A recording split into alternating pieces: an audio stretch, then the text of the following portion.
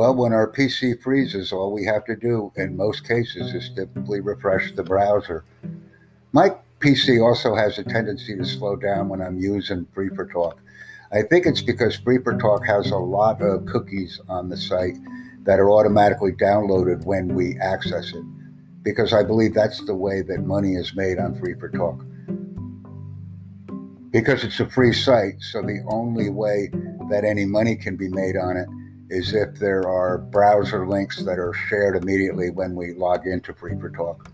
Because it does seem kind of strange that FreeForTalk slows down everyone's browser when they use it. There must be an inordinate number of cookies that are posted on the FreeForTalk page. Not a lot really. I've looked in the cookie plus folder, and it's not a huge amount there.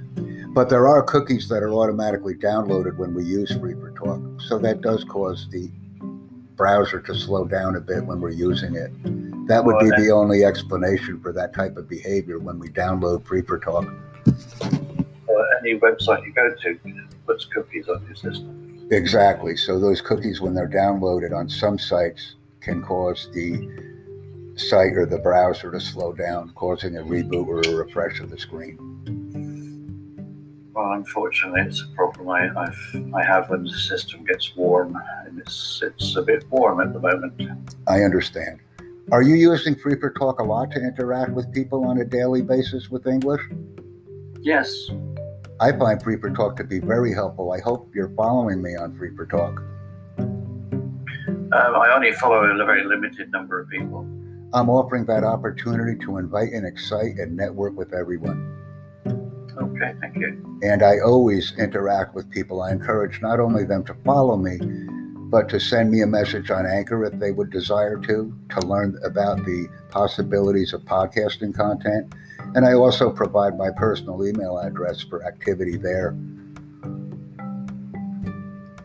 And another reason why I'm going to share my email address again, one moment, is because I just received a book worth $150 from the group. And here it is. I just received a book from a viewer. One of the best books I've ever read. And I can share that with everyone. It's about nutrition and health.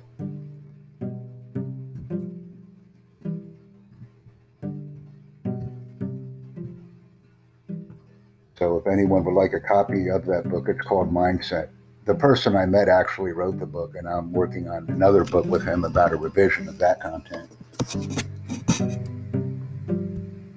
So if you are interested in a good diet book, Denise, just send me a message.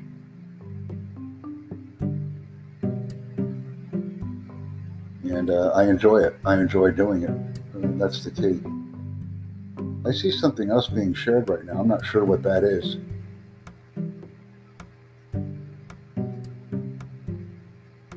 I don't know what that is.